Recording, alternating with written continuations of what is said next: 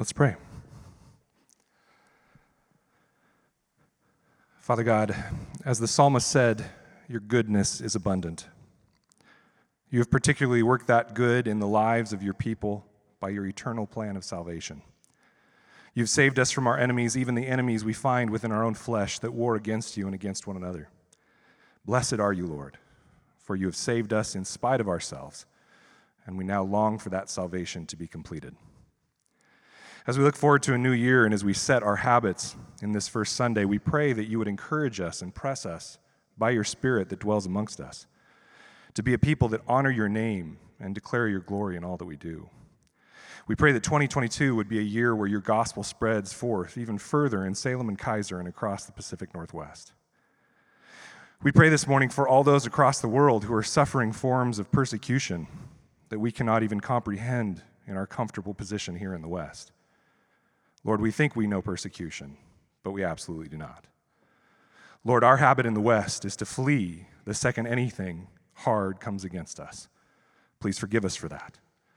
You've scattered us amongst your people across the world, even in places where there is tribulation, so that we might proclaim your name. We pray for those brothers and sisters in Myanmar who were persecuted all the more this last year as a result of the military coup in their country. We pray for brothers and sisters who are gathering today in Iran and Iraq, possibly even in secret because of the threat of losing their lives for their faith. We pray for brothers and sisters in Nigeria, especially in the north, whose churches are listed for attack by the Muslim extremists that run the government there. We pray for brothers and sisters in Afghanistan who are being systematically hunted down and massacred in the streets because of their allegiance to your Son. And lastly, we pray for our brothers and sisters in Burkina Faso, especially those pastors and their families in the northern country who live in the mindset of martyrdom daily so that they are not taken by surprise. Lord, these brothers and sisters know dearly what Paul meant when he said that we are daily given over to death for the sake of the faith. Lord, we pray for the average number of 13 Christians who will be martyred today because they will not denounce their faith. Please protect them, physically if possible, yes, but even more so, protect their faith and hold them in the palm of your hand so that they might have assurance for their eternal state as they step beyond this mortal life, that they stand fully assured in your Son. Please give them courage and endurance today. Only you know what they need. We're reminded that our only hope as believers in this world is you, Lord, and the psalmist rightly said, my times are in your hand. And so, Lord, in the chaos of this world, we know that to be true, and so we give our lives over to you so that we might persist regardless of what we walk through. Please also be with our brothers and sisters close by here in the Willamette Valley. This morning we pray especially for Trinity Church in Portland, Pastor Thomas Terry and all their pastors, leaders, and congregants. Here in Salem we pray for our brothers and sisters at Evergreen Presbyterian, their leaders and their pastors. Please bless them with a greater knowledge of your word and love for one another as they meet this morning. And we pray the same for ourselves, Lord. Please let our submission to your word and our resulting love of each other and forbearance with one another be a sign of your Spirit dwelling amongst us. As we hear of your righteous judgment this morning, please remind us of the conviction that we deserve that judgment, and yet your Son died in our place to save us from it. Nothing could possibly explain that but your grace. Let us not take that for granted this morning, and let us acknowledge your present and coming judgment, and that it can also bring us peace. Peace that can help us endure when we see the unjust nature of the world around us and even our own part in it. Please speak through our brother Nick as he acts as your mouthpiece, speaking your word to us. Thank you, Lord, that we are able to gather now in your name in comfort and security, a reality that many, if not most believers in this world do not have. By your grace, we come to you now with softened and humble hearts, ready to receive your word. In Jesus' power and name we pray. Amen. Amen. You may be seated. What a joy it is to be here with each of you this morning as we kick off the new year, 2022, which is just hard for me to fathom. I remember yesterday, Y2K, so I know it was a big deal. It is a privilege to be here as we open up God's Word together. This morning we will be looking at Revelation chapter 6, verses 9 through 17. Persecution, as Hans was praying about, and for other believers in the world, isn't a topic that most of us enjoy and love to discuss. It isn't even something that we would prefer to dwell on. But it does happen. It does take place. And I have this morning a story of one of those instances. Under a tree, close to the house, a young woman sits surrounded by her mother, siblings, and her son, Steve. As we talk with her, she's helping her mother sort grains from one gourd bowl to another. On September 14th, 2018, Panaya went to the market like any other day. She left her cell phone at home, not expecting that anyone would look for her. However, when she returned, there were several missed calls, and she knew something was wrong. As a truck driver, her husband, Paul, was on his way back from delivering goods to the Somalia border. A friend of Paul told me that they had left in the morning, but as they traveled towards a town near the border, they met Al-Shabaab, Panaya says. The radical Islamic group of Al-Shabaab is in many ways the Eastern African version of Al-Qaeda. Al-Shabaab has terrorized Somalia for the past decade and is recently focusing its attacks on the neighboring country of Kenya. The radical extremists lined up everyone from the truck and demanded that they recite the Shahada, a Muslim profession of faith. But as a strong Christian, Paul told the men that he could not deny Jesus and recite this Muslim creed. If you want to kill me, I will remain in Jesus, and if you let me go, I will remain in Jesus, Paul boldly told his abductors. Paul's fellow workers recited the Shahada, and Al-Shabaab let them go. But Paul remained firm in his conviction. Then they shot him. Panaya shares. What a sobering story. And unfortunately, it isn't a unique story. In fact, it happens much more regularly than we know. Open Doors, a Christian organization that tracks persecution, says that an average of 13 Christians are killed every day. That's nearly 400 Christians dying every month just because they follow Jesus. These men and women have counted the cost of following Christ. They counted it, and in spite of the risks, they unashamedly have proclaimed the name of Christ to death. Now, this is not a daily reality that you and I deal with, not at least literally. I can't remember a day that has gone by where I've actually feared for my life because I'm a Christian. I mean, even on Sundays, when I gather with you, I leisurely get up out of bed, have a cup of coffee, and get ready for church. There's no fear of dying, no trying to be secret. Now, to die for Christ, to be martyred, it lacks any semblance of justice, and that's what we see with this story of Paul. For those who have died being a Christian, they have committed no crime. They have lived lives of peace and died for simply professing the name of Jesus. It is the epitome of evil. We come this morning to Revelation chapter 6, verses 9 through 17. Revelation 6 contains the 6 seals that are attached to the scroll. The scroll is the scroll of time that will unfold, and the seals represent power and authority. It is only the one, then, who has the power and authority that can break these seals and is sovereign over the events of time. And as we saw last week, it isn't the strong who possesses this power. It is the lamb, the weak, the lowly, the slain lamb who is standing. Jesus Christ has the power to open the seals and rolls the scroll of time out. In verses 9 through 17, where we are this morning, we are going to see the 5th and the 6th seal opened. And what we see with the 5th and 6th seal, what they show us is that the Lamb will bring justice on sin while his people wait patiently. This is the big idea. This is the title of the sermon. The seals 5 and 6 show us that the Lamb will bring justice on sin while his people wait patiently.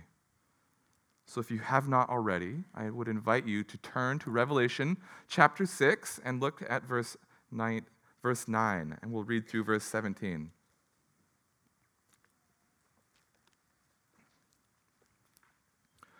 When he opened the 5th seal, I saw under the altar the souls of those who had been slain for the word of God and for the witness they had borne. They cried out with a loud voice, "O sovereign Lord, holy and true, how long before you will judge and avenge our blood on those who dwell on the earth?" Then they were each given a white robe and told to rest a little while longer until the number of their fellow servants and their brothers should be complete, who were to be killed as they themselves had been. When he opened the sixth seal, I looked, and behold, there was a great earthquake, and the sun became black as sackcloth. The full moon became like blood, and the stars of the earth fell to the sky. And the fig trees, as the fig tree sheds its winter fruit when shaken by a gale. The sky vanished like a scroll that is being rolled up, and every mountain and island was removed from its place. Then the kings of the earth, and the great ones, and the generals, and the rich, and the powerful, and everyone, slave and free, hid themselves in caves and among the rocks of the mountains, calling to the mountains and rocks, "Fall on us and hide us from the face of him who is seated on the throne and from the wrath of the Lamb. For the great day of their wrath has come. Who can stand?" This is the word of the Lord. Amen. As Hans said last week, it is very tempting to begin when we read Revelation to look for times and seasons and significant world events that would signal these events taking place. When will these seals be broken? Will I be able to see it? Will I experience it? What will it look like? When we do this, we lose sight of what it is that we are meant to see. We need to look at Revelation through the eyes of first century Christians who were being persecuted. We need to look at it through the eyes of the suffering church, a church that is laboring in the world day by day. One who sees suffering, who sees death and persecution, and wonders, when will all of this be made right? When will this end? And in doing so, when we look at it through the eyes of those who are suffering, our eyes will be taken off of us and put right where they should be, right onto the Lamb of God who has been given sovereignty over the entire world and over the events of time. So if you are a note taker, I've divided the sermon into 2 points. One, Jesus' people can rest in their desire for justice in verse 9 through 11. And point 2, Jesus will judge the world. So those are the 2 points that I think this text fits nicely into. So point 1, Jesus' people can rest in their desire for justice. And we see that in verses 9 through 11. Let me read that again so it's just fresh in our minds as we go through it. When he opened the 5th seal, I saw under the altar the souls of those who had been slain for the word of God and for the witness they had borne. They cried out with a loud voice, "O sovereign Lord, holy and true, how long before you will judge and avenge our blood on those who dwell on the earth?" Then they were each given a white robe and told to rest a little while longer until the number of their fellow servants and their brothers should be complete, who were to be killed as they themselves had been. As Jesus cracks the 5th seal, the author looks and sees these souls under the altar who we see have been martyred. What is a martyr? These souls died because of the profession that they took and for the word of God. So they died professing Christ. And they all cried together in a loud voice, pleading with Jesus, pleading with God to avenge their blood. Take vengeance on the injustice that we have suffered. Take vengeance for your sake, for the sake of your good news. There was no one on earth who would punish the wickedness of sin that had led to their death.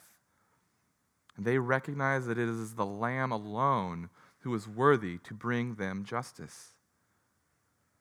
As I mentioned earlier, dying as a Christian is a great injustice, right? You did nothing wrong except proclaim the name of Jesus.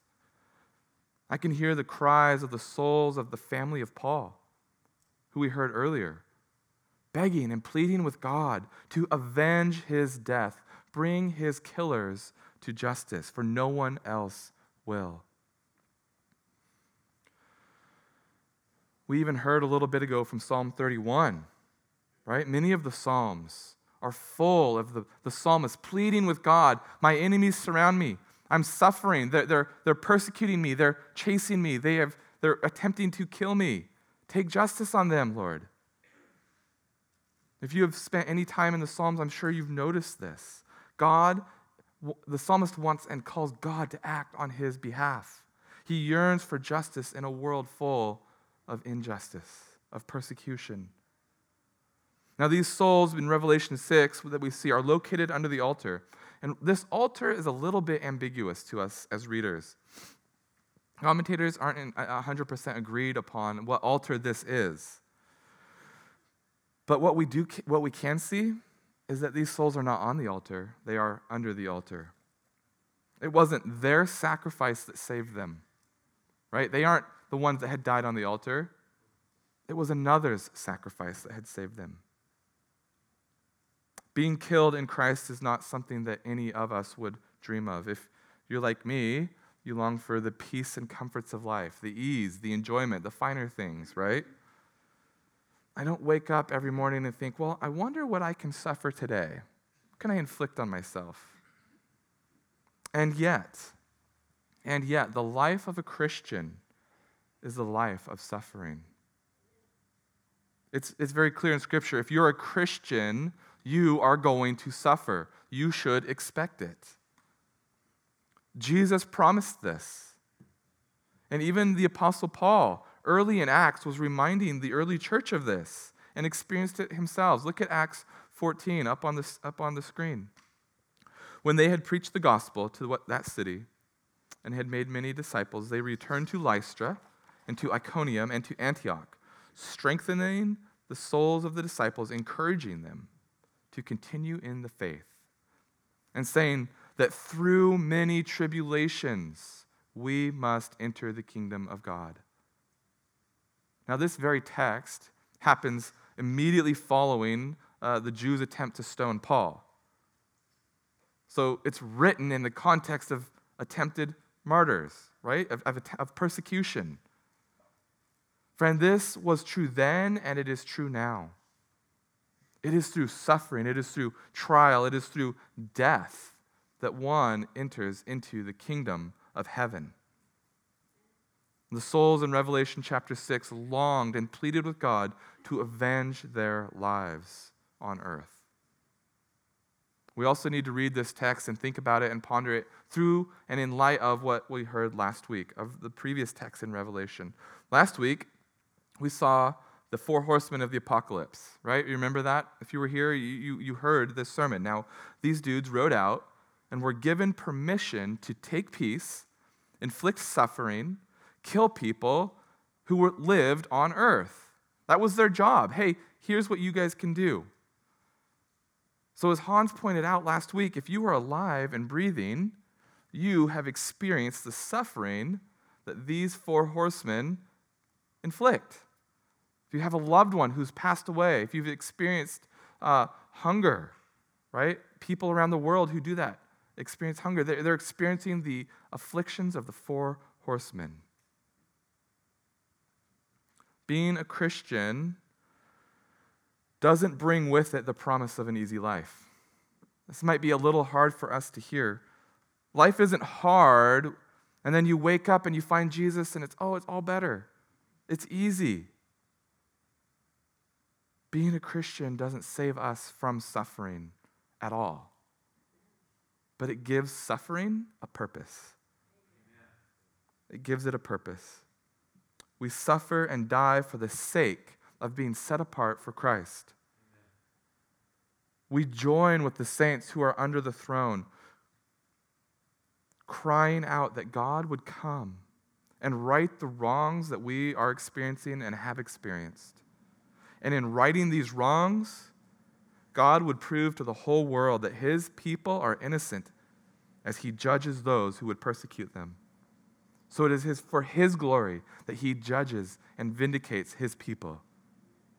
Friend, if you're suffering now, if you're suffering today, maybe from just the hardships of the holidays, from chronic pain, from depression, from anxiety, or just the reality of broken relationships. Take heart. There is purpose in that suffering.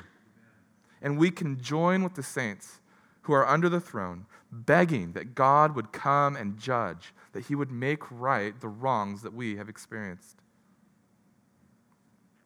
To right all the wrongs that sin has brought into this world, that one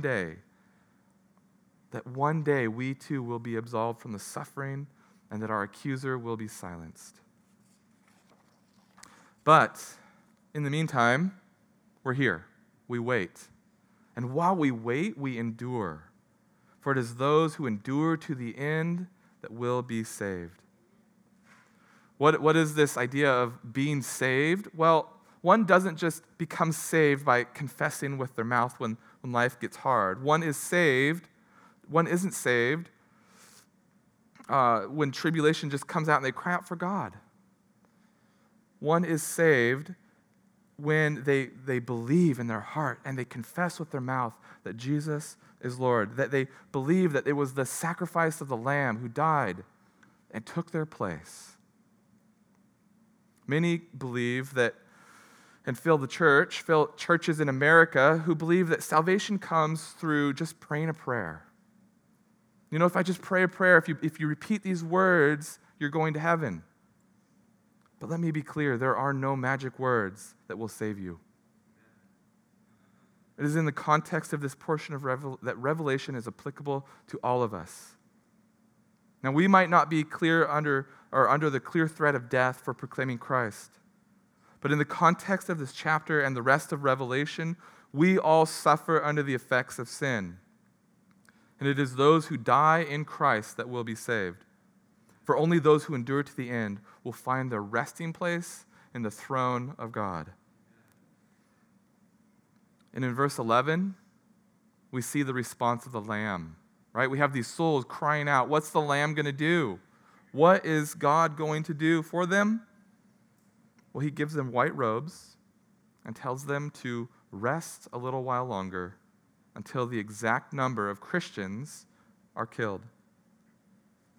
The answer to the saints' call for justice, come avenge us, is patience. The white robes indicate a purity that can only be given through Jesus' sacrifice. And these robes then clothe the people of God. And after the robes are given out, the souls under the altar are told to just wait. Just wait. Now, if you're like me, that's the hard part, right? Like, come on, I know we can do this. And notice how long they're told to rest.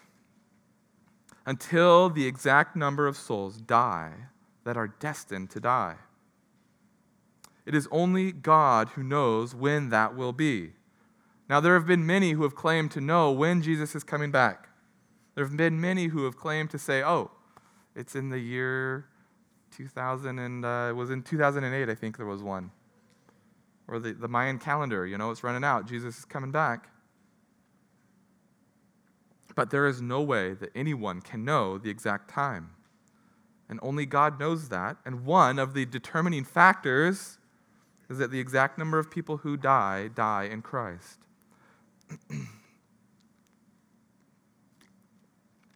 God has sovereignly decreed when he will return. God's purpose in this is purposeful. Until that time, the people of God wait. We wait, longing for justice, but resting in the sacrifice of Jesus. For those who are in Christ, this is where we are. While we are not literally under the altar in heaven, we are clothed in righteousness. We are experiencing the injustice of this world by sin, just sin's weight in our lives. And we are longing for God to make it all right. When we see sin, or when we see the effects of sin, our tendency is to jump into action, right? I mean, we see that in the text. Wait, be patient. So the opposite of that inclination is to take action. That's our action. That's our proclivity too. That's our tendency. Whether it's the injustice of racism, whether it's poverty or abuse, fatherlessness, famine, martyrs from on the other side of the world, our tendency is to jump into action and to desire, and because we know inside of us that this world that we were created for better. We were created for more. And so we do that. We jump into action and bring healing. And so if you are a person who longs to help, who desires to do good in this world, keep it up. I'm not saying stop at all.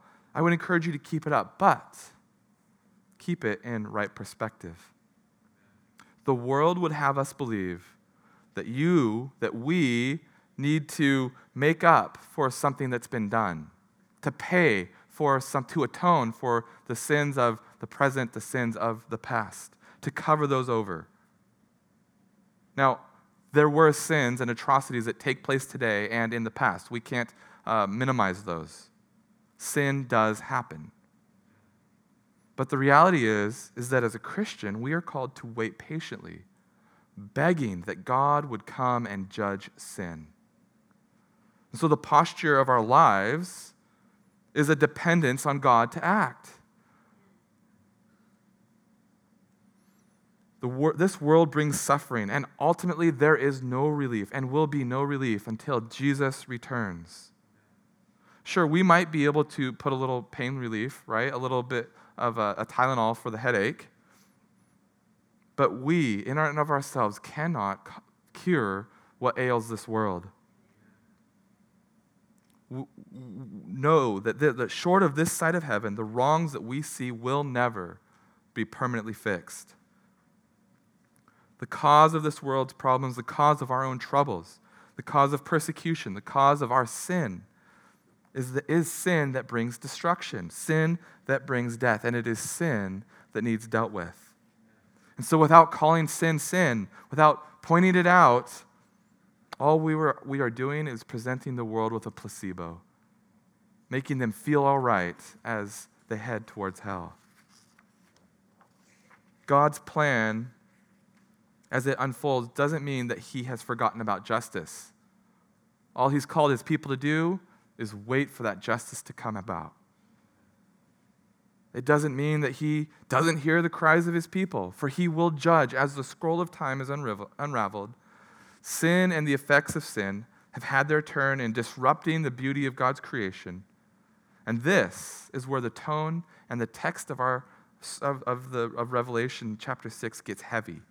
For God hears his people, and he will right the wrongs that they have suffered.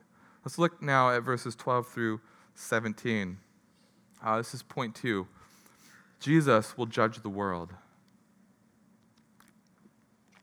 When he opened the sixth seal, I looked, and behold, there was a great earthquake, and the sun became black as sackcloth. The full moon became like blood, and the stars of the sky fell to the earth, as the fig tree sheds its winter fruit when shaken by a gale. The sky vanished like a scroll that is being rolled up, and every mountain and island was removed from its place. Then the kings of the earth, and the great ones, and the generals, and the rich, and the powerful, and everyone, slave and free, hid themselves in the caves and among the rocks of the mountains, calling to the mountains and rocks, fall on us and hide us from the face of him who is seated on the throne and from the wrath of the Lamb. For the great day of their wrath has come, and who can stand? So here we see the ultimate answer to the prayers of the souls under the altar. Jesus will judge, and his judgment will be thorough, complete, and final. Jesus as a judge of sin isn't a depiction that we truly appreciate, especially around the holiday season, where the world is just fascinated with sweet baby Jesus. The terrifying Son of God doesn't give us the warm fuzzies that we want. This is a reality, though, that we cannot hide from.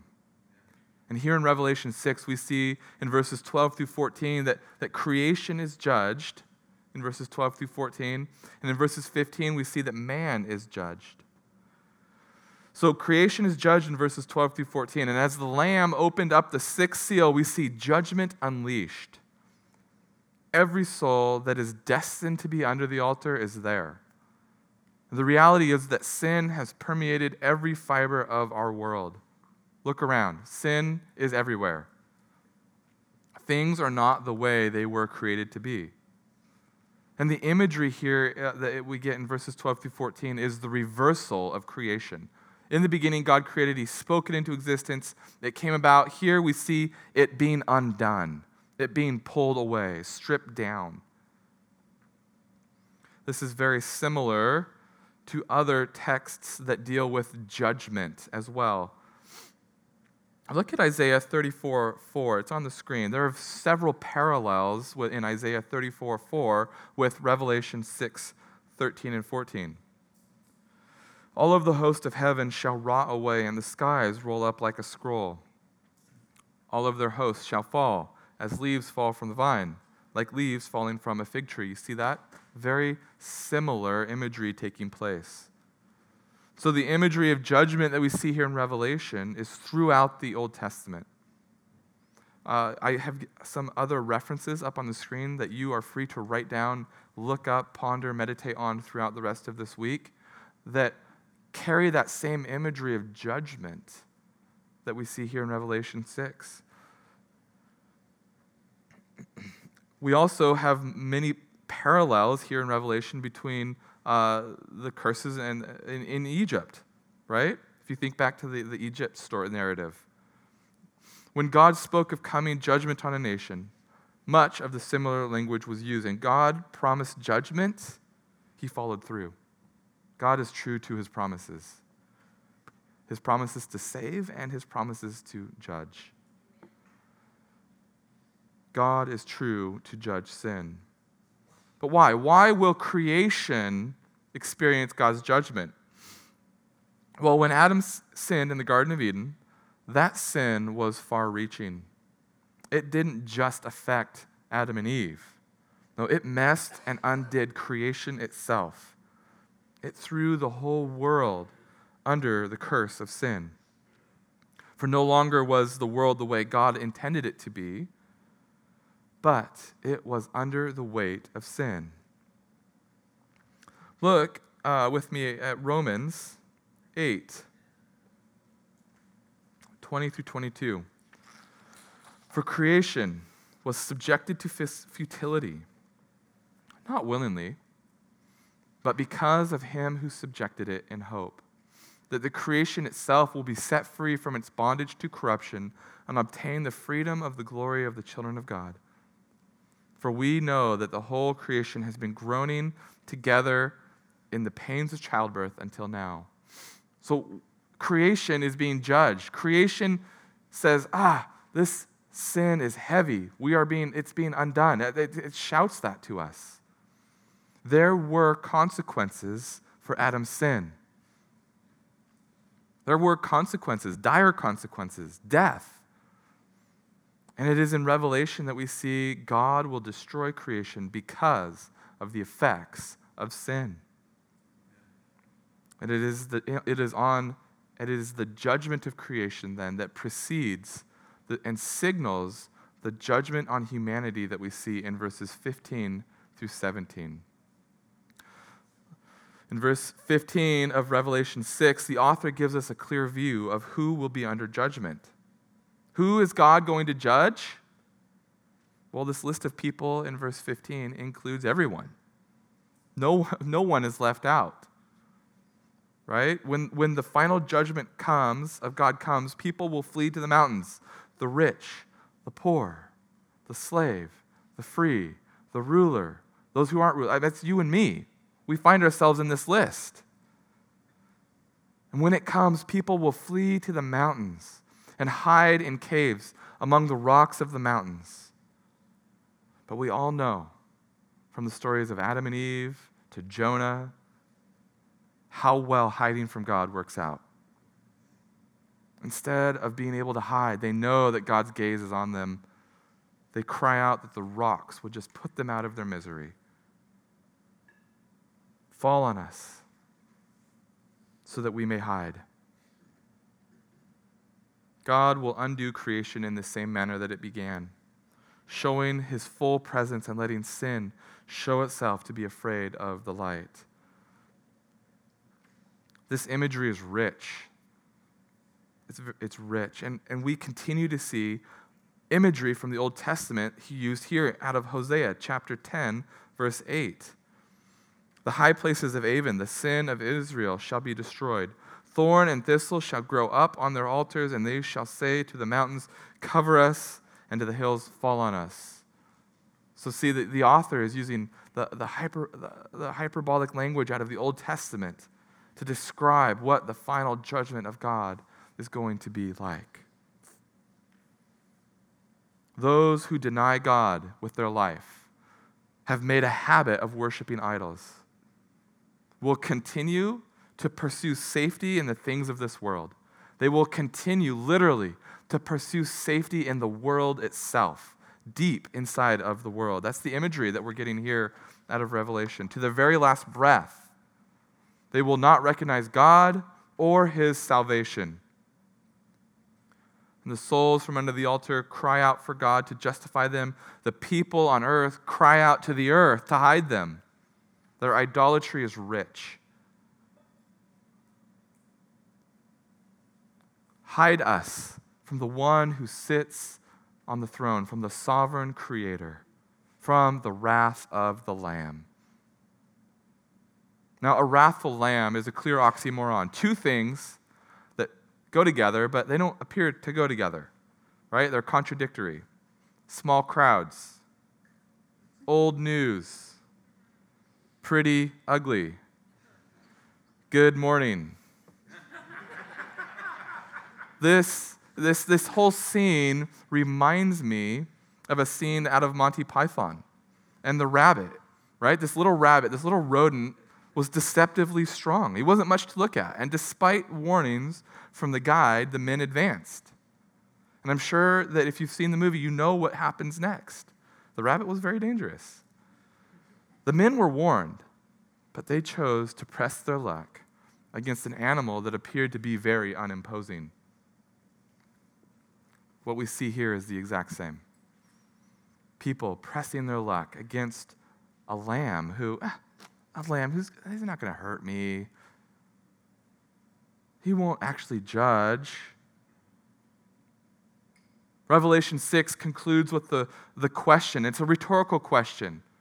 Who can stand? And the answer to that question is clear for those who have read the chapter. The souls who can stand in the wrath of the Lamb are those who are kept safe under the altar, saved by the Lamb himself. Revelation, a chapter earlier, if you turn back in your Bible to chapter 5, verse 6, we see this Lamb. Once again, just the imagery is rich. I had to pull this out. The Lamb is doing what? Standing.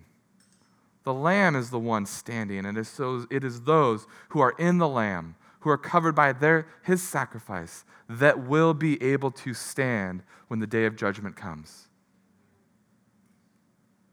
We want a Jesus who is a lamb. We want a meek, mild, gracious Jesus, pats us on the back, dusts us up, puts us back in the game.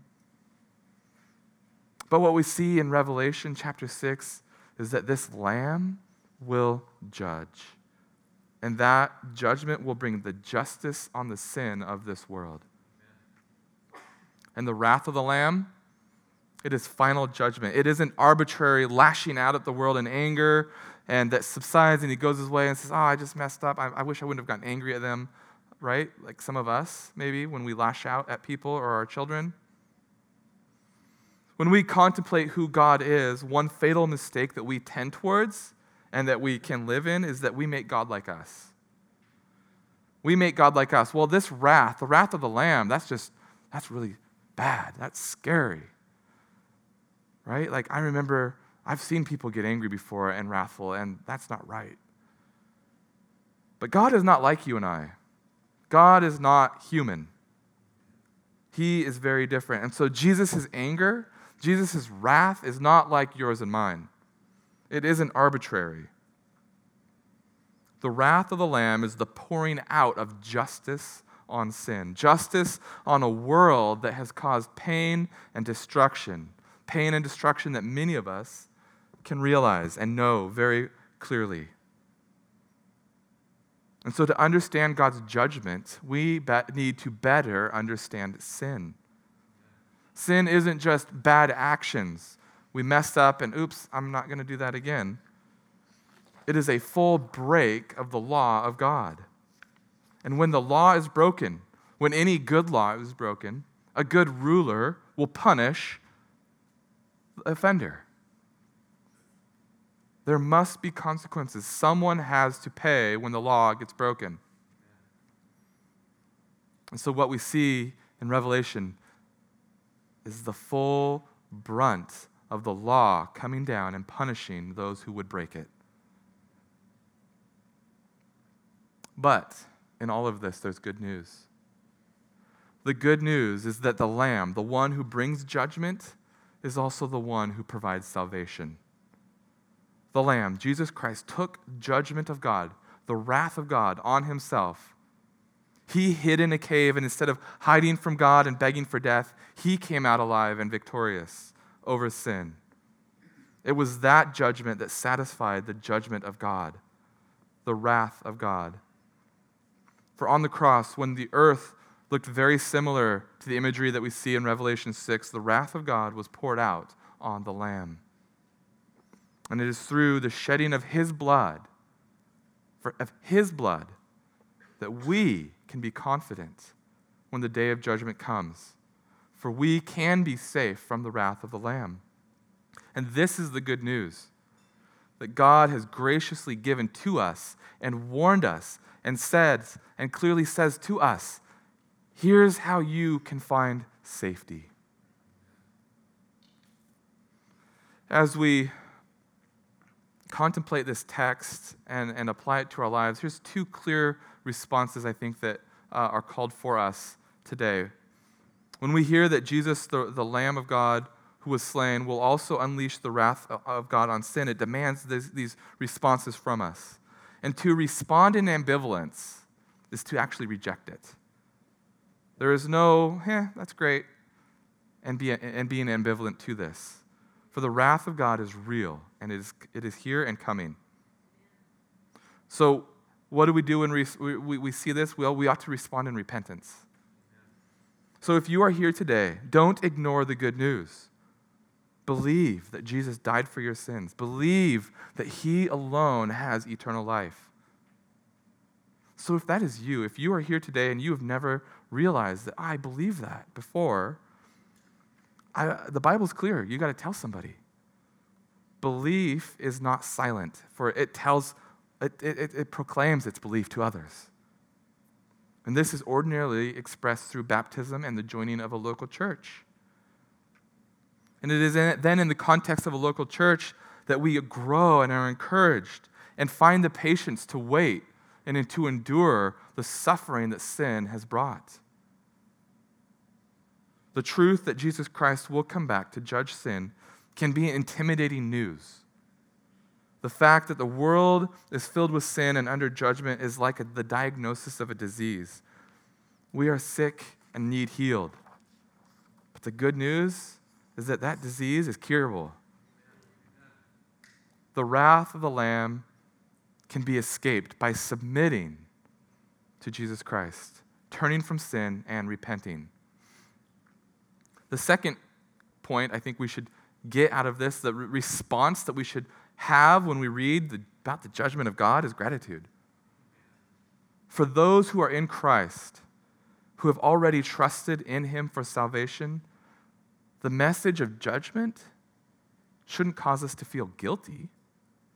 It shouldn't strike fear in our hearts, but we should be grateful. We can have a gratitude for what God has done through Christ. And this gratitude can affect and spill over into every area of our lives. We no longer must live with the burden of sin. We no longer need to be held captive by it. We can turn from being fearful of what others think of us or from the grief of pain that the world only seems to bring. The reality of the judgment of God should cause us also to be better evangelists. I mean, that's very clear in this text that Jesus is going to judge the world, but before then, there are a set number of people who are going to respond. There are a number of souls that will die, and then the wrath of the Lamb is unleashed. Well, if that wrath of the Lamb hasn't happened yet, that must mean that there's more evangelism to do. We need to tell people the good news. We need to tell people what it means to be a Christian. So we have a job to do. As Christians, we have a job to do. We are to tell people the good news. And in that way, we participate in the plan of God. So, as we close, we will continue to hear of stories of people dying for the faith. We will. We will continue to experience pain and suffering. But for those of us in Christ who have responded by faith and repentance, we can be grateful that the brokenness of this world will be set right. Jesus will come. He will judge sin, and he will make all wrongs that we've seen and that we've experienced right.